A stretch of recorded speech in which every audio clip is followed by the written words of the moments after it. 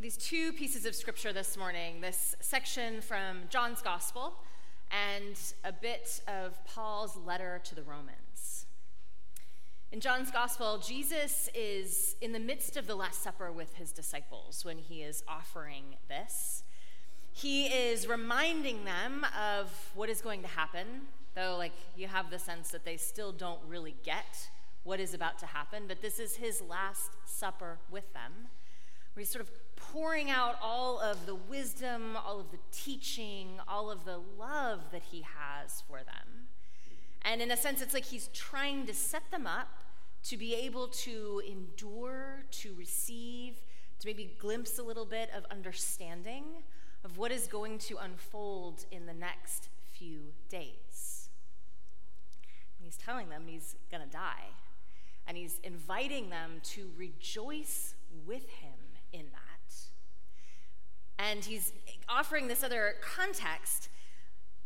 He is going to be rejoining the Creator, if you will, so that, and then, the Holy Spirit, another expression of God, will be poured out upon them, and her work will continue to move over time, and even current to today.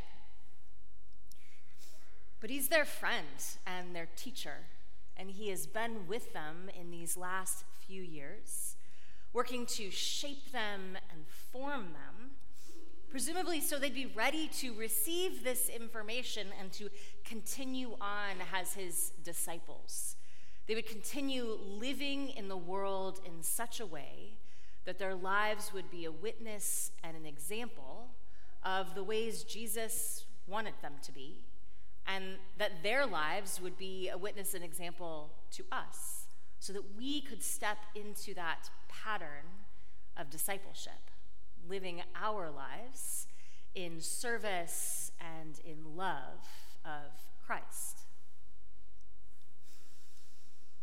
It's hard news, and he is inviting them to step into it with peace, with joy. He says, "Let not your hearts be troubled. Don't be afraid." Remarkable for him to be offering this. If he had a glimpse of understanding what he was about to endure in the next few days, don't let your hearts be troubled. Tap into the depth of the connection to God. And with the knowing that God's got your back. It's going to be okay. Jesus describes the Holy Spirit who is to come as an advocate. Other texts describe her as the Paraclete. She is coming to teach. She is coming to remind us of what Jesus taught and how Jesus lived. And she is coming to move in us and through us and among us. In some ways, she's coming to translate the specifics and the context of the scripture, and then Jesus and his living out and understanding of the scripture. She's coming to translate that so that that scripture, those stories, stay alive for generations and generations to come. So that 2,000 years later, we read these stories about Jesus, and we read the stories that were written even thousands of years before Jesus lived. And they come alive for us. They mean something to us. They speak to us. Peace I leave with you. My peace I give to you. It's quite something to think of this very holy pep talk Jesus was giving his disciples, knowing what was to come and then knowing their reaction.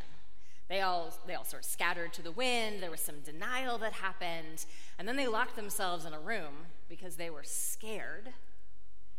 And then, the women come to the tomb and things unfold with hope and with wonder as resurrection invites.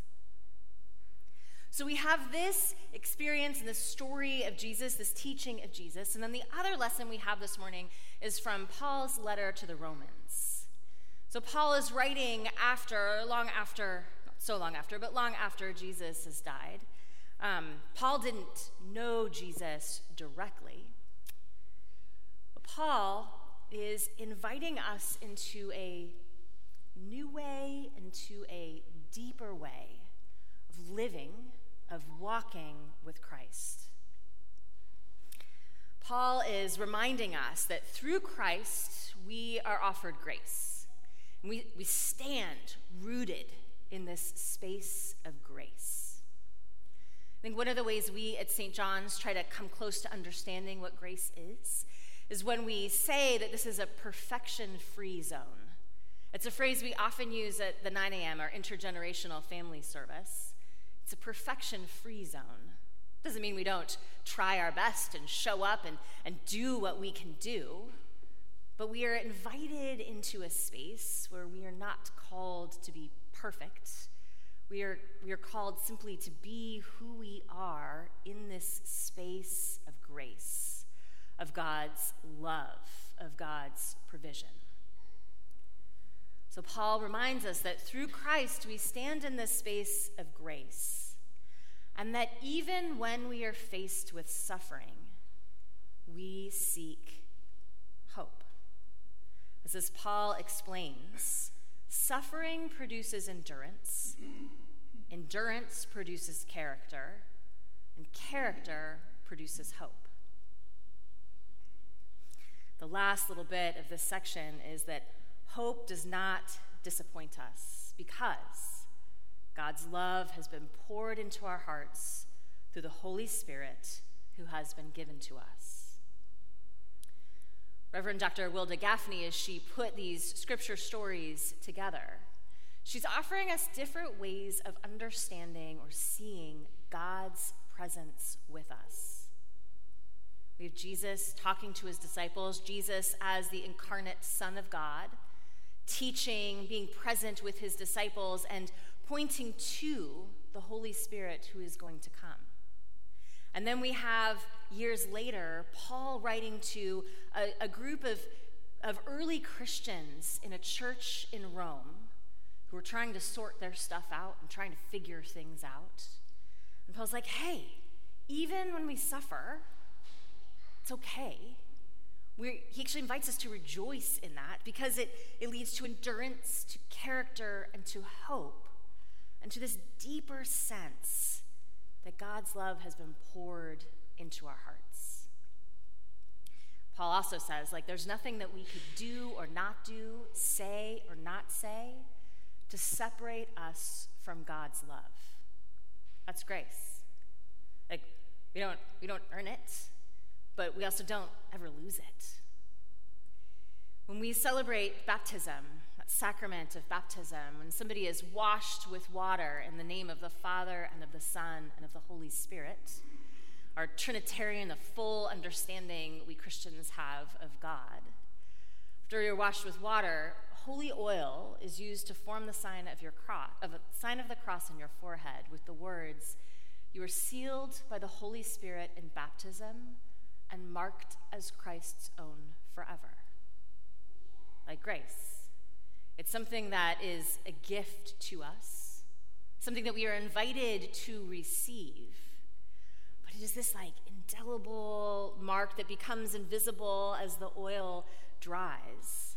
But we always carry around that mark, that sense of belonging in Christ, with Christ, to Christ. So what does that mean for us here today?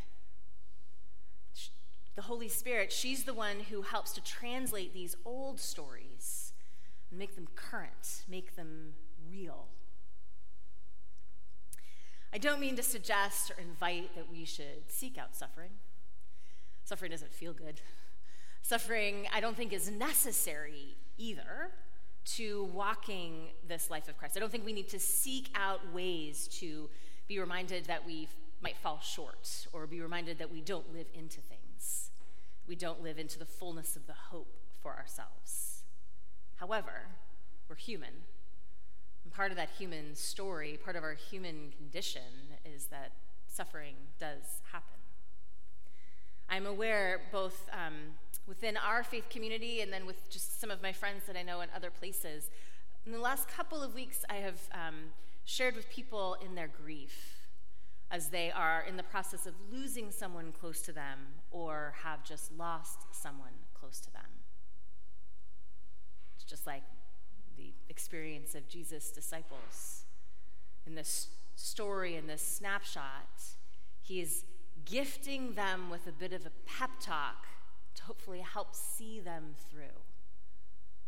But there's suffering in loss. There's grief that we must move through.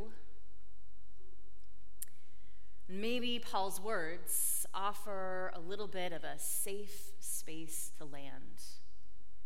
If we remember deep within that it is a process that is helping to form us, to shape us with a depth of faith, a depth of spiritual understanding, with a rootedness that God's got our back, because on the other end, there is hope. And hope doesn't disappoint, because God's love has already been poured into our hearts. It's happened, and it continues to happen. God's love has been poured into our hearts through the Holy Spirit who has been given to us.